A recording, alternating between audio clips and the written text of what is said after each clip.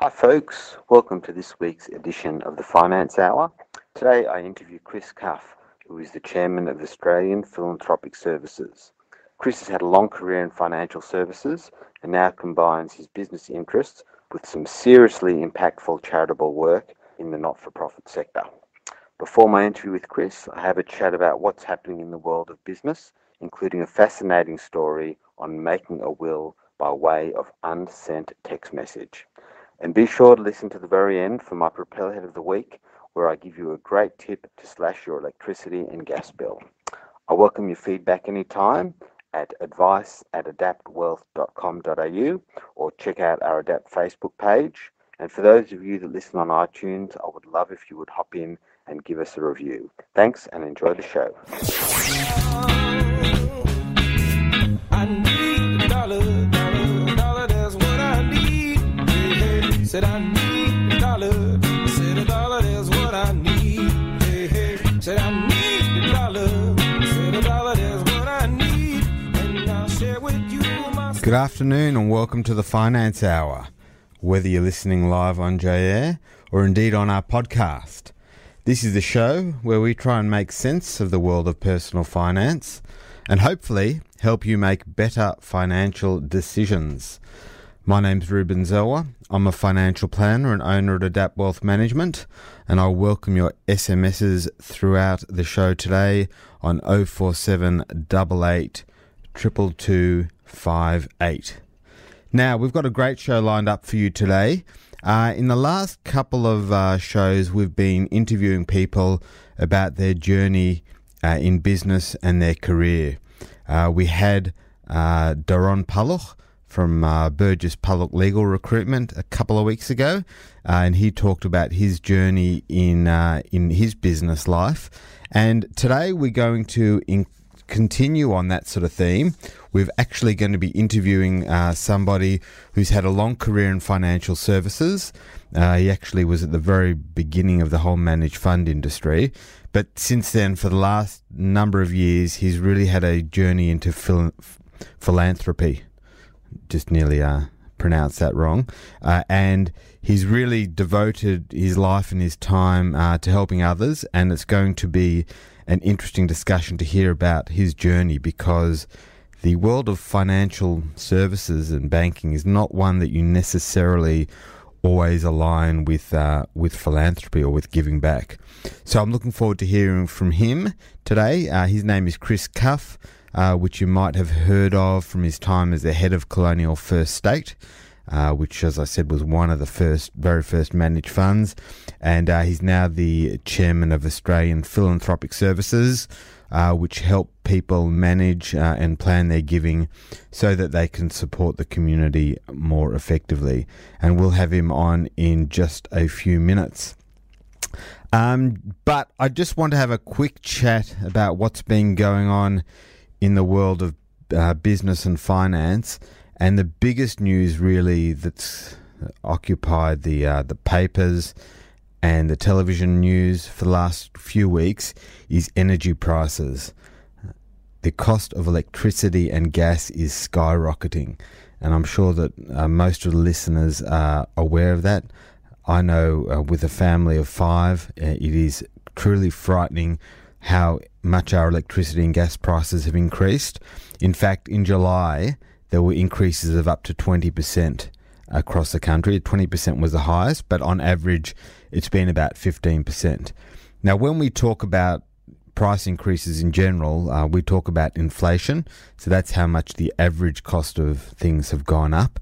And interestingly, inflation, if you believe the statistics, is running at about just over 2%, which is pretty low.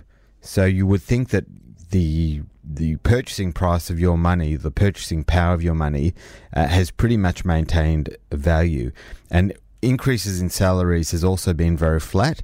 So people have basically been stable, supposedly. But when you consider how much the cost of gas and electricity has gone up, I think that inflation figure of 2 to 3% is very misleading. Because particularly if you think about retirees or people with young families, the portion of their income that they would spend on electricity and gas would be very, very high. perhaps across the whole economy it's not that high, but I think at a personal level it would be pretty high. So I think that the effect of the increase in those prices would be having a much bigger impact than what you might otherwise believe. So it's become a real political issue. The politicians and others are blaming it on the closure of the large coal-fired power stations. I mean, this whole issue is really charged politically because, first of all, it's something that hits the hip pockets of virtually everybody in terms of their personal bills, and it's very much related to the whole climate change world as well. So what's been happening recently is that they're closing some of the large coal-fired power stations, in particular the Hazelwood station in Victoria.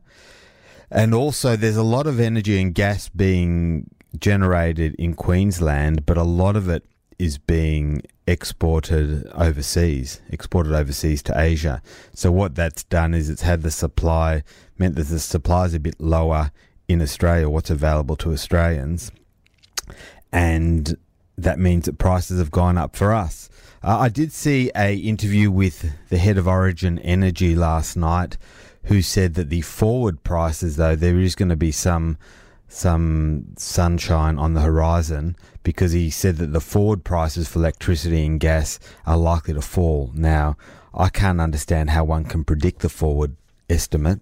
It's hard to work out what's going to happen tomorrow, let alone over the next 3 years. But he seemed to suggest that there's going to be more supply, and all the electricity and gas there's going to be plenty more supply, and it'll come on board, and we'll see what happens there. So, yes, the other really interesting thing that I saw in the paper this morning as well is in The Age is that an unsent text message counted as a will, the court rules. So there was a family debate. There was a fellow who was married for a few years. Was he married, or maybe just been... No, I don't think he was married. He was just in a relationship with another lady, and apparently it had been quite a rocky sort of relationship. And before he passed away, he started writing a text message on his phone that said that he didn't want to leave anything to her. He wanted to leave to other members of his family, and that was all he wrote. Now, there was a court case about it. Obviously, his partner wanted that to be set aside. She said it wasn't a real will or anything, but believe it or not, the judge actually decided that an unsent text message could basically be a quasi-will because it reflected what he was thinking before he passed away. I find that absolutely astounding. An unsent text message, I think it opens up a whole lot of danger. I mean, why couldn't someone get into someone's phone before they passed away and actually start writing a text message? He didn't even send it. But anyway, that was what happened, and that really, at one point we might get a solicitor on to discuss that, because I think it's a really, really interesting point. All right, we're going to take a short break now and put some music on, and then we will get Chris Cuffe on the line. Welcome back to the Finance Hour. We are continuing our show today, speaking to people about their careers and their businesses. And today we have as our special guest Chris Cuffe. Chris is the chairman of Australian Philanthropic Services, which helps people manage and plan their living so that they can support the community more effectively. Chris has had a really interesting career in financial services, which is one that you don't necessarily always think about philanthropy when you're talking about banks and big investment companies. So it's going to be an interesting discussion. Chris, do I have you on the line? You do, Ruben. Thanks very much for joining us today. Pleasure. Now, Chris, I understand that now you spend most of your time in the world of philanthropy and giving back, but can you tell me where things started for you before you went down that path? Yeah, sure. Well, actually, I've got a foot strongly in both camps still. Oh, okay. So I'm still very much involved in the investment sector and the philanthropy sector, which my 13-year-old, sometimes he finds it a challenge to tell people what Dad does. But I say I help people make money and I help people give it away. Right. But that's actually a good... Yeah. I might use that as well, because it's not easy to describe what a financial planner does.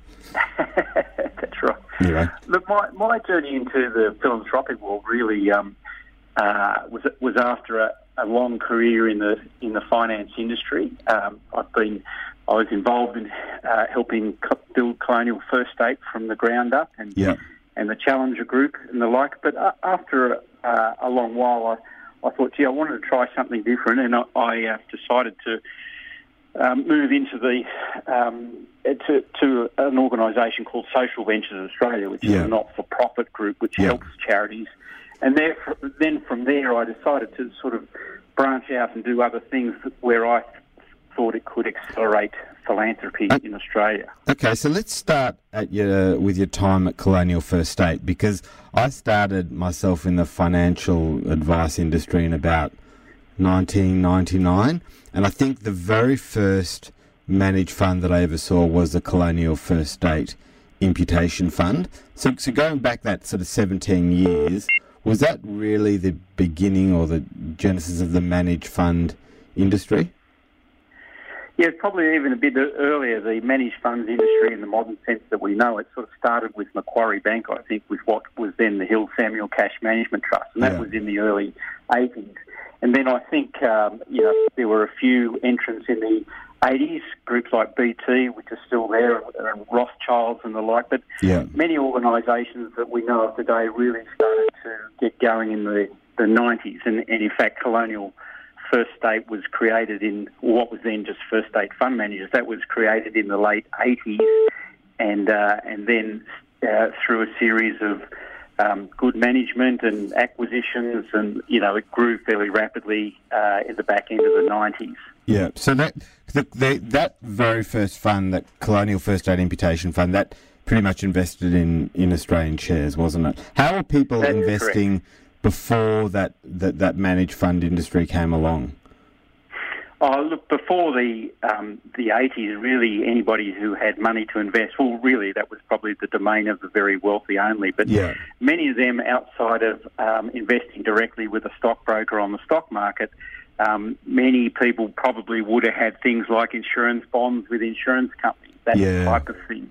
But look, the early investors, I think, were more into direct shares themselves, and the managed funds industry was a real breakthrough to allow, fairly people of much more modest means to have proper portfolios, and also that was accelerated, as we know, by the compulsory superannuation system. Right, it just made it a lot more accessible. It's interesting because we had a discussion about fintech a couple of weeks ago, and talking about all the different, the fact that fintech has made financial services more accessible. And the point that I made was that there's a whole lot of fintech.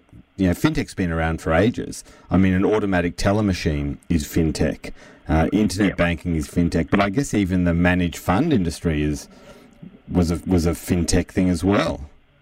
In some ways. In the sense, certainly was in the sense that through the use of technology. So once, when I went to university, we didn't even have computers. But once computers were around, we could obviously do a whole lot more. And the concept of being able to pool investments and still record the individual people behind who own that pool in a very efficient and online manner, that's really what changed things. You could never have had the managed funds industry without the computers that we now know of. So, that's why it really couldn't have got going in any great shape until the 80s. Yeah. And what would you put down overall the particular success of Colonial First State? What was the big driver of it? Was it one of the first to the market? Was the marketing of it exceptionally good? Was the performance of the funds well above the benchmark? Look, I think it's a lot of factors. If I had to pin a couple of things to the success of Colonial First State, certainly it was that when we started, we were very fortunate to have on our staff a fantastic stock picker by the name of Greg Perry, and so he was a sort of guru or unknown person at that stage in investing in Australian equities, and he did extremely well for that particular fund you said, the imputation fund. Yeah. So that became a really well sought after fund, and on the back of that sort of momentum, because investors were getting to know it and financial planners, on the back of that, we built expertise in other asset classes, and then ultimately being purchased by the Colonial Group helped, and then in turn the Commonwealth Bank Group, because it meant we had more distribution capability that allowed us to have more products and to hire better and better people. Yeah. So, look, I think that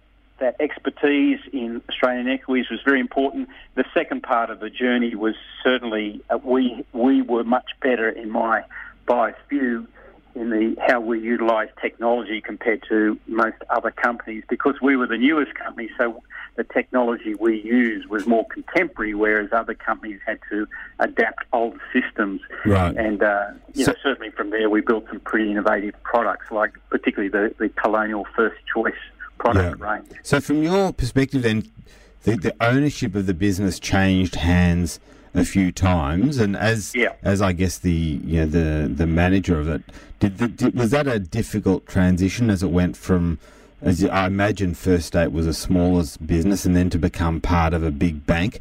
Was that a difficult transition for you? Did you have to change your style a lot as you moved on? Look, I don't know if I'd use the word difficult, but it was certainly caused a difference to the journey. When we, Colonial, or First State Fund Managers, was the original firm that was created by the State Bank of New South Wales. As your listeners with a bit of memory and grey hair would know, the State Bank of New South Wales was sold to Colonial. So at that stage, we had to adapt to different ownership, but it didn't have a big impact on us, I must say, because we were really the fly on the backside of an elephant. We were tiny within quite a large group, and I think hardly anybody noticed us. But some years later, because of the explosive growth in First State Fund Managers, which was then renamed Colonial First State, some years after the acquisition of the State Bank by Colonial, we had this sort of explosive growth, and exacerbated by 3 acquisitions during that period in the late 90s. We absorbed the operations of Legal and General and Prudential and indeed Colonial's own funds management firm. So sort of virtually overnight we came to be a sort of $20 billion firm, and suddenly everybody noticed us. And once you notice within a big firm, that's when it became more difficult, because a lot of the internal structure wanted to sort of get involved and tell us how we should do things, and you can't but help feel that, well, we've done it all right without you, so why don't you leave us alone? So you were still there when Colonial First State was bought out by the Commonwealth Bank? Correct. So that was the second big acquisition, the Commonwealth Bank. And by that stage, that was announced in 2000. I ultimately left in 2003. And look, I've always thought of myself as better at businesses that are more in their early stages. That are growing, as Probably opposed I to wasn't as suited to a much larger firm. But the firm adapted well and continued to grow. Yeah, what's interesting, because we've talked a bit on the show about the difficulty that the banks have gotten into in financial services, the difficulty they've had some financial planning scandals. They've had, particularly in the insurance, in their insurance businesses, they've had difficulty, and there's question marks whether or not they should be in that game at all. What's your view on that? Look, I think there was a bit of a rush by all the banks in the late 90s, early 2000s to be in the sort of wider businesses of financial services. So they talked about it in terms of the bank assurance model, which was banking, insurance, investment, all under one umbrella. Yeah. So that was the theory. But I must say, I've never been a great proponent of that. And I think what's happening now, the banks are slowly unwinding those activities, because there's a couple of reasons for that. I mean, in the areas of financial planning and indeed insurance, sometimes the outcomes are not completely in your control and are at the whim of world markets or particular circumstances that you have not a lot of control over, and the outcome can be very variable. I mean, people know one person could go to 5 different financial planners and come up with 5 completely different plans for how to do things. And I guess the banks have been built on, you keep selling, the more products you can sell to a particular client, the more likely they are to be sticky. But sometimes that's at odds with the with a professional person being employed who's really meant to be looking after the very best interests of the clients, not selling another product. Look, I think that's right. So I guess the point I was going to make the products they were starting to get into, be it insurance and financial planning, and to a degree some investment management products, the possibility for brand damage was pretty high when the profits itself weren't commensurate with doing that. And these days, too, the regulatory capital requirements of banks are a whole lot different. So, economically, I would think most banks would be looking at their balance sheet saying, we're not sure why it makes sense for us to be in these things anymore because the capital requirements are too high and the brand damage, if it goes wrong, is too high. Yeah, and that'd be particularly in the life insurance game, isn't it? They need to hold a lot of capital to be able to pay the claims. Well, absolutely, but also it's about, as we know in the insurance game, you have to have massive scale. Insurance is about pooling of risk, so you need massive scale, and it's much larger than what many of these smaller local operators could ever have had, and that's why you're seeing insurance companies sort of be gobbled up by larger global insurance. By overseas, that have maybe got more patience in terms of their return. I mean, one of the difficulties with our listed sector is that everyone's focused on quarterly performance, and these sort of assets or businesses are really, really long-term. And they're long-term and they're quite cyclical. Yeah. So you left Colonial First State in around 2003, soon after a couple of years after they were bought out by CBA. And what was your next career move after that? Well, I went from that group to become the CEO of the listed Challenger Group, which in those days was in a fairly precarious position. So its products weren't particularly great. Its capital structure was fairly poor, and I was sort of brought in by the Packer organisation, who had a very large interest in Challenger to see if we could get it back on its feet and turn it into something good. And you know, these days the Challenger company is a whole lot different to what it was in those days. Yeah. So, and how many years were you there at Challenger? Well, I was only at Challenger for 3 years, and because it became very obvious to me fairly quickly that the type of individual I was, I really didn't relish being CEO of a listed company. I mean, I could have worked that out perhaps before I did it, but until you've tried something, perhaps you don't know. So, you know, it was pretty much a 24/7 type of role, and I found I just didn't think it suited my temperament or my lifestyle. But in particular, you know, I think just what you said a second ago, many listed companies, they have such a focus on short-term results that it's sometimes not as satisfying as being involved in private companies who can take a genuinely long-term view. Yeah. Okay, so you were there for around 3 years and you found that, I suppose, that CEO role of a listed company to be a bit challenging. And then from there, did you move to another corporate role, or what was the next move from there? Look, after I left the Challenger Group, I really had a moment where I really just thought long and hard about, look, if I could do anything, and I was fortunate that I'd had a good career in the finance industry and I was financially secure, which had been very lucky, that I just thought if I could do anything, what would I do? And look, I concluded what I think many people would, is that I really enjoyed helping people, and maybe I could do something getting more satisfaction from helping people. Yep.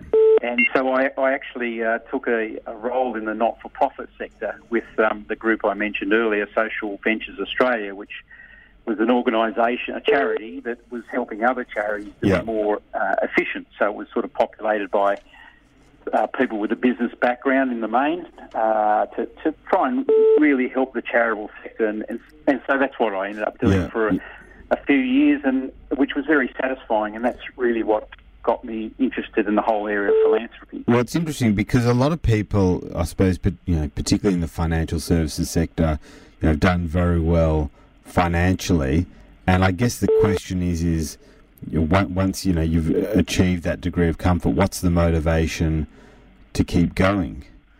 That's exactly right, and that was as I was staring at a blank sheet of paper, wondering what I was going to do. I guess I could have gone on to do other CEO roles of bigger companies. Potentially, I probably would have earned more money. I would have probably had more power and more prestige. But look, I'm 57 these days. I think once you get to about 50, you do start to realise you are mortal.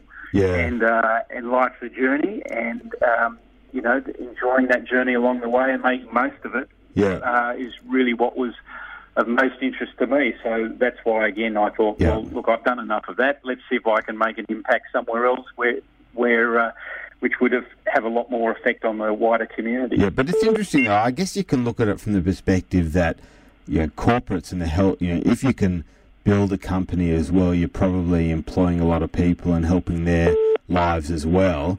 So isn't there, being part of a successful business as well, you could look at that you're helping people in that respect as well, couldn't you? Oh, absolutely. And I didn't mean it to come across as a criticism of commerce. In fact, I would say I'm a commercial animal. I still do a lot in the investment areas. I said at the beginning, and I work with large companies.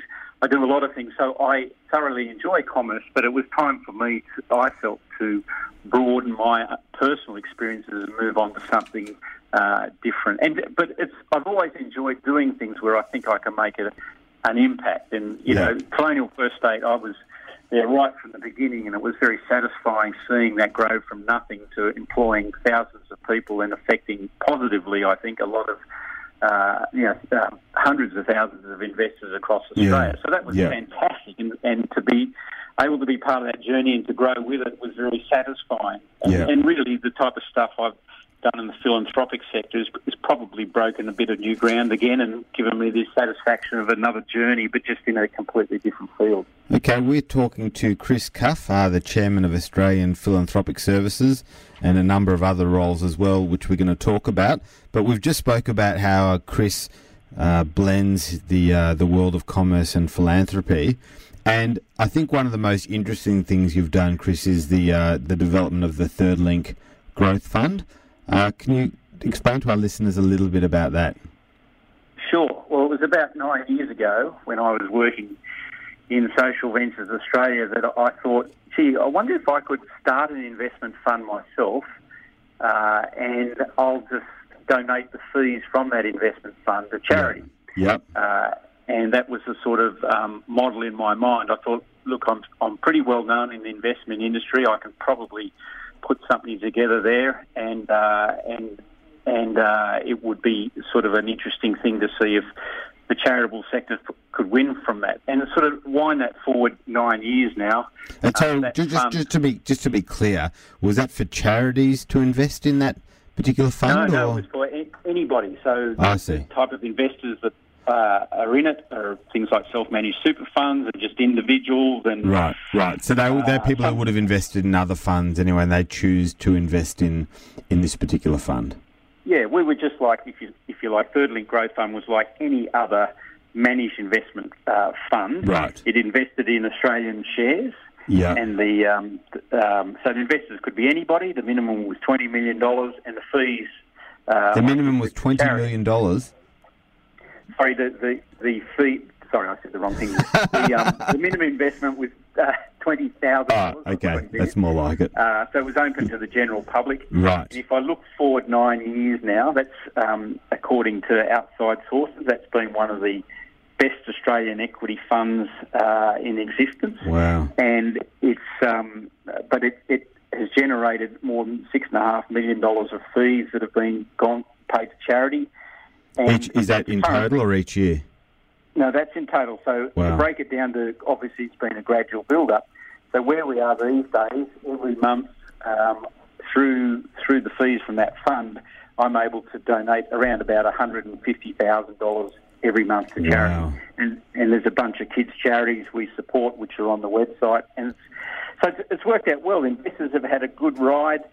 Charities are really enjoying it, and I've had a lot out of it. I do it pro bono, but it's been enormously satisfying to be able to see that take place. And in fact, there's been a couple of other people done a similar thing since then. Right. So investors pay the same fee as what they would to another managed fund. It just happens to go that this fee generates money for charitable causes. Yeah, it just goes. I suppose after you've covered some basic expenses. That's right. So the fee is paid to my management company. My management company pays any costs, of which there's hardly any. Yeah. And the rest of the fee I donate to charity. Yeah. But the interesting thing with that is that I was able to convince a whole lot of organisations to help me run that fund, and they would do it pro bono. So it's an Australian equity fund. I said I don't actually invest the money myself in direct shares. What I do is I put money with other fund managers, and they in turn manage the funds through their normal funds, but they do it for free. So they do it for free. Then I've got groups like Minter Ellison do all the legals for free, and Deloitte's do the audit for free, and RBC do all the custodian. So everybody, there's lots of players doing things for free, which ultimately means the cost goes to charity. And the money goes to charity. And how big is the fund now? Well, the fund is 150 million, and I've just closed the fund to new investors. Wow. Simply because I always intended to get to about 150 million and close it. Is that because above that you thought that might affect performance if you got too big? Not so much affect performance, but because I was relying on what I regard as a very good group of fund managers to keep managing money for free, I didn't want the ask of them to be too great. So I wanted it to be enough, but not too much, and also, you know, if you like, it's a satisfying goal. This thing now, as I said, gives away around more than 150,000 a month. I mean, it's sort of it's working for the charities. It's spinning off very good performance for investors. It sort of feels like about the right mark now. Yeah, you don't want it to sort of keep growing and growing. It's not. You never know; these things can get out of hand, I guess. Yeah, well, and there was no sort of real reason to do it. Everybody's been a winner, so that's been a good recipe. Okay, so that's great. So I want to talk a bit about Australian Philanthropic Services, which I understand helps people support the community more effectively. But just as a broader question, I mean, how generous in general is the Australian public in terms of donations? Do you have any feel for that? Are we a charitable community relative to the rest of the world? Well, for things I have read and seen, you'd say the average Australian, and let's just call it Joe's six-pack. Yeah. So Joe's six-pack is generous.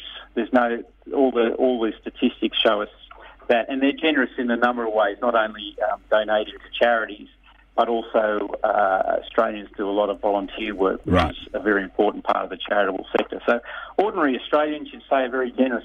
The numbers tend to say that the wealthy Australians are less generous than their counterparts in the US and Europe.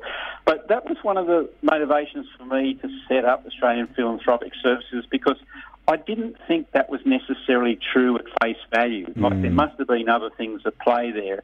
And one of the things I thought that was pretty important, that no one organisation seemed to be promoting philanthropy amongst the wealthy and the advantages of the various structures that now exist in order to conduct philanthropy efficiently. And those type of things exist in America and Europe. So I thought there was a lack of marketing and some roadblocks. And it is interesting, because I'm involved in fundraising for my children's school, and in the US, you know, you had those the very wealthy making those pledges to give away 98% of their money, and it's sort of that in the US, like everything, they're pretty sort of loud and brash about it, and that perhaps encourages other people to give.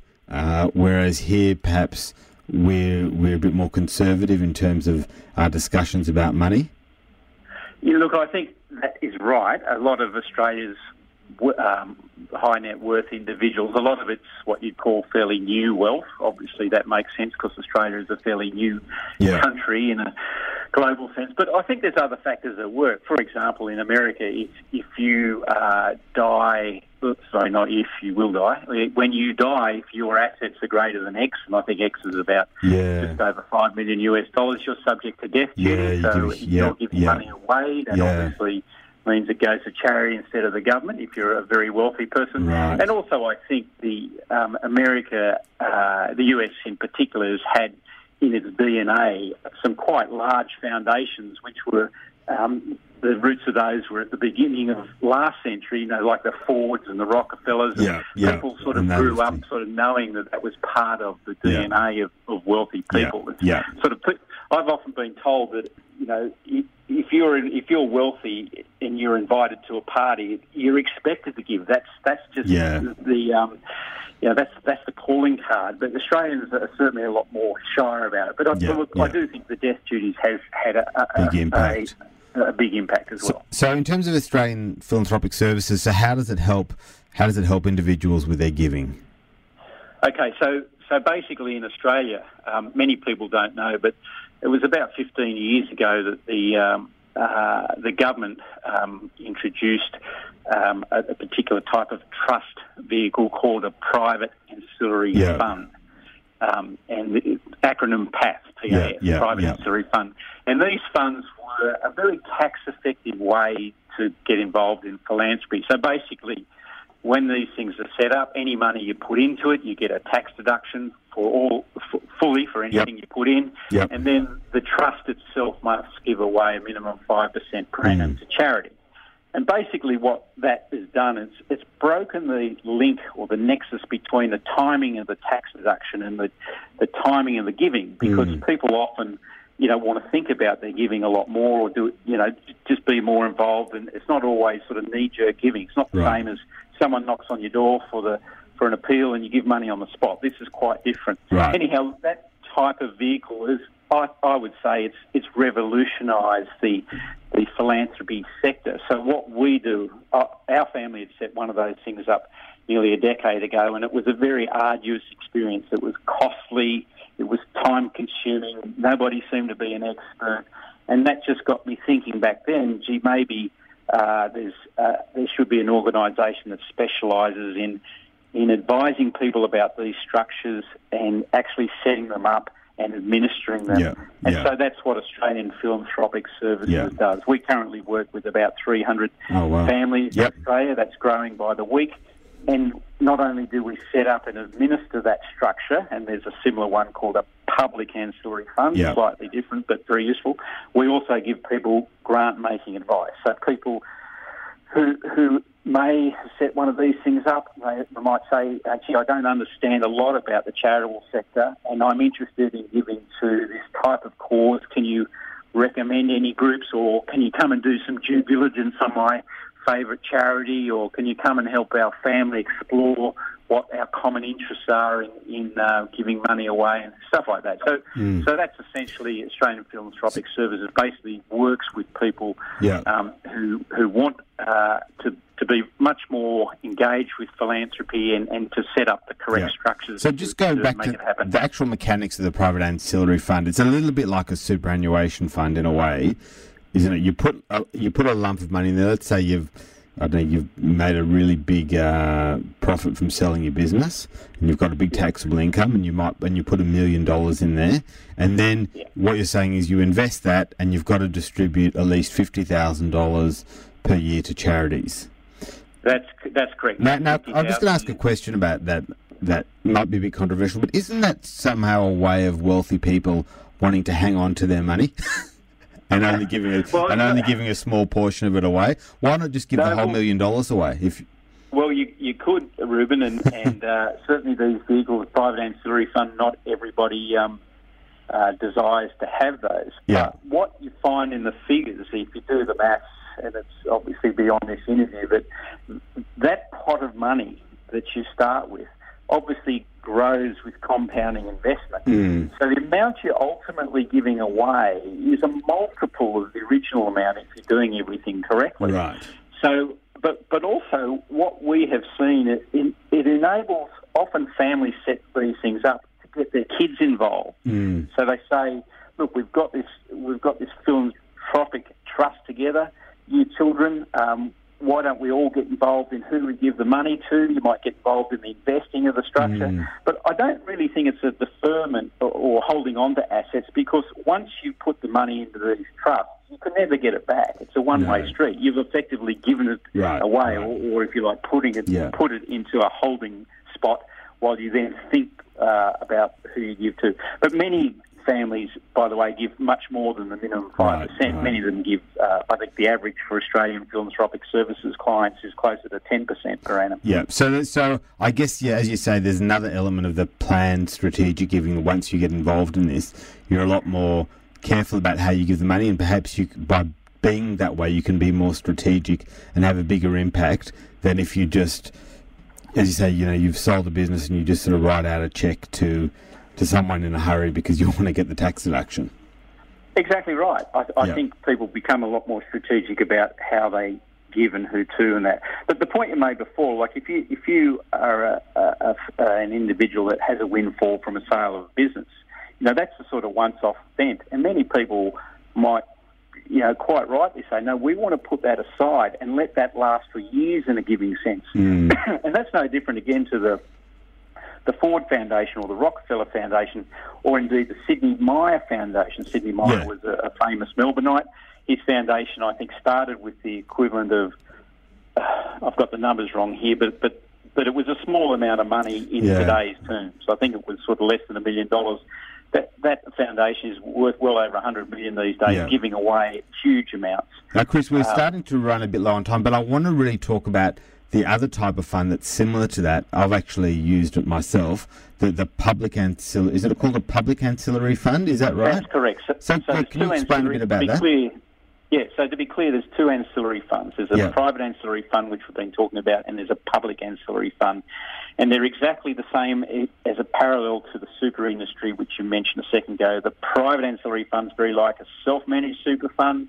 The public ancillary fund is very much like a public offer super fund, which most Australians are in. Yeah. So in that case, the fund already exists, the trustee exists, the investing is already done for you, and all you do is you put your money in that fund. You have an account, and you're in there with many other people. You have your own account in that fund. Like the old Colonial First State Fund? Like, think of it like that. You get a full tax deduction for any amount you put in. Right. And then each year you're advised by the fund that you must give away a set minimum amount. In this case, it's 4%, not 5%. So, and then you really give advice to the trustee of who to give that money to.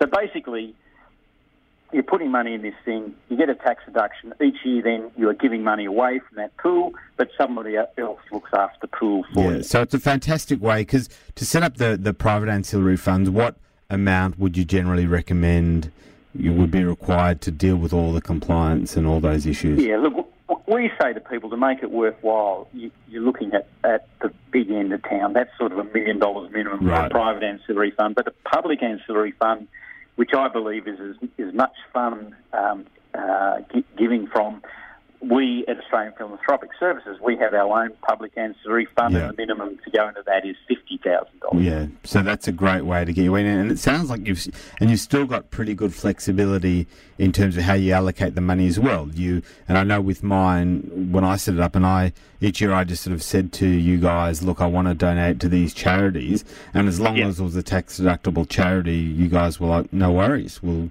do it. Absolutely. It's very flexible. And in fact, if you're in a public ancillary fund and you don't like it, you can move to another public ancillary fund generally. And also, if you decide one day that you've liked the experience of a public ancillary fund, but you're ready to have your own private ancillary fund, you can actually move your money across to a private ancillary fund. Yeah. So it's flexible in getting moving around, but it's very flexible. The donating side is as flexible as anything. As you say, it's really similar to to the super fund industry, isn't it? Whether you have a self-managed fund or a managed fund, and you can roll it over between them. All right, Chris, well, we're coming to the end. Now, I've got to say, I did mean to give you notice about this question, but I forgot to send a text to you this morning, so I'm going to put you a bit on the spot.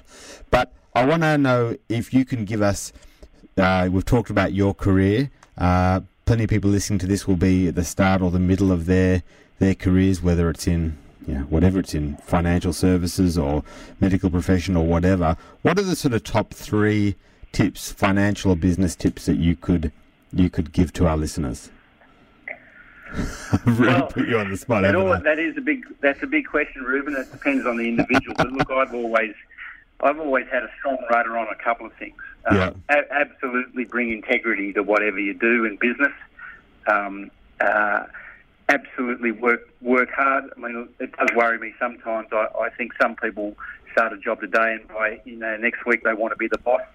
To learn your craft, whatever it is, really well. Become an expert at it. Yeah. Do it with great integrity. Work hard and treat other people well. I found in a lot of my time during Colonial First State in particular, people said to me very flatteringly, you're a person we enjoyed following. You took a leadership role. You were kind to people. You made tough business decisions at the same time, but you actually acted as a human being rather than a sort of robot. Yeah. But it is again working hard. There's always a bit of luck on the way too. But I think I'd encourage many people, particularly younger ones. This is a little bit against the trend of today's advice, but work at something for a long time. Don't just sort of flit around too quickly, because you'll just end up a generalist. You'll never be an expert at any one thing. Yeah. And you're right, that is probably not that trendy now, because everyone's talking about that you're not going to be in the kids coming out of school today are not going to be in. They're going to have about 10 changes in their career. That's what everyone's talking about. It's not only just the 10 changes, Ruben. It worries me that so many people are saying, you want to be the next entrepreneur, go and set up your business tomorrow. I can tell you about 95% of small businesses fail. Yeah. All right, Chris, look, thanks very much for your time today. It's a really interesting journey that you've had, and I certainly will put in our show notes where people can find out more about what you do. I know there's another whole area we haven't touched on, which is the newsletter that you produce, Cufflinks, but we're going to put some links in the show notes to all those different things, and thanks again for your time. That's a pleasure, Ruben. Okay, goodbye. Welcome back to the show. Now it's time for Propeller Head of the Week. Now, at the beginning of the show, we talked about the rising cost of gas and electricity prices. So it really pays to go to a comparison site, something like an iSelect, and get them to do a comparison of your gas and electricity. But even if you don't do that, I highly recommend that you pay your gas and electricity by direct debit. They actually give ridiculous discounts for doing so. I'm with AGL and I get a 36% discount for paying my electricity on time, plus an extra 2% because I've got gas with them as well. So it's 38% discount I have on my electricity and about 16% on my gas. I highly recommend that you do that. It does sound a little ridiculous, those discounts, but they're there for sure. Pay your gas and electricity by direct debit. Okay, well, that's all we have time for today on the Finance Hour. I welcome you to Google the Finance Hour or find us on iTunes or Stitcher to listen to any of the previous episodes. And I'm also going to put it out there, if you think you would be a good guest for the Finance Hour, why don't you drop me an email at advice@adaptwealth.com.au, and you never know, you may be a radio star as well. That's all for today, and we will see you next week.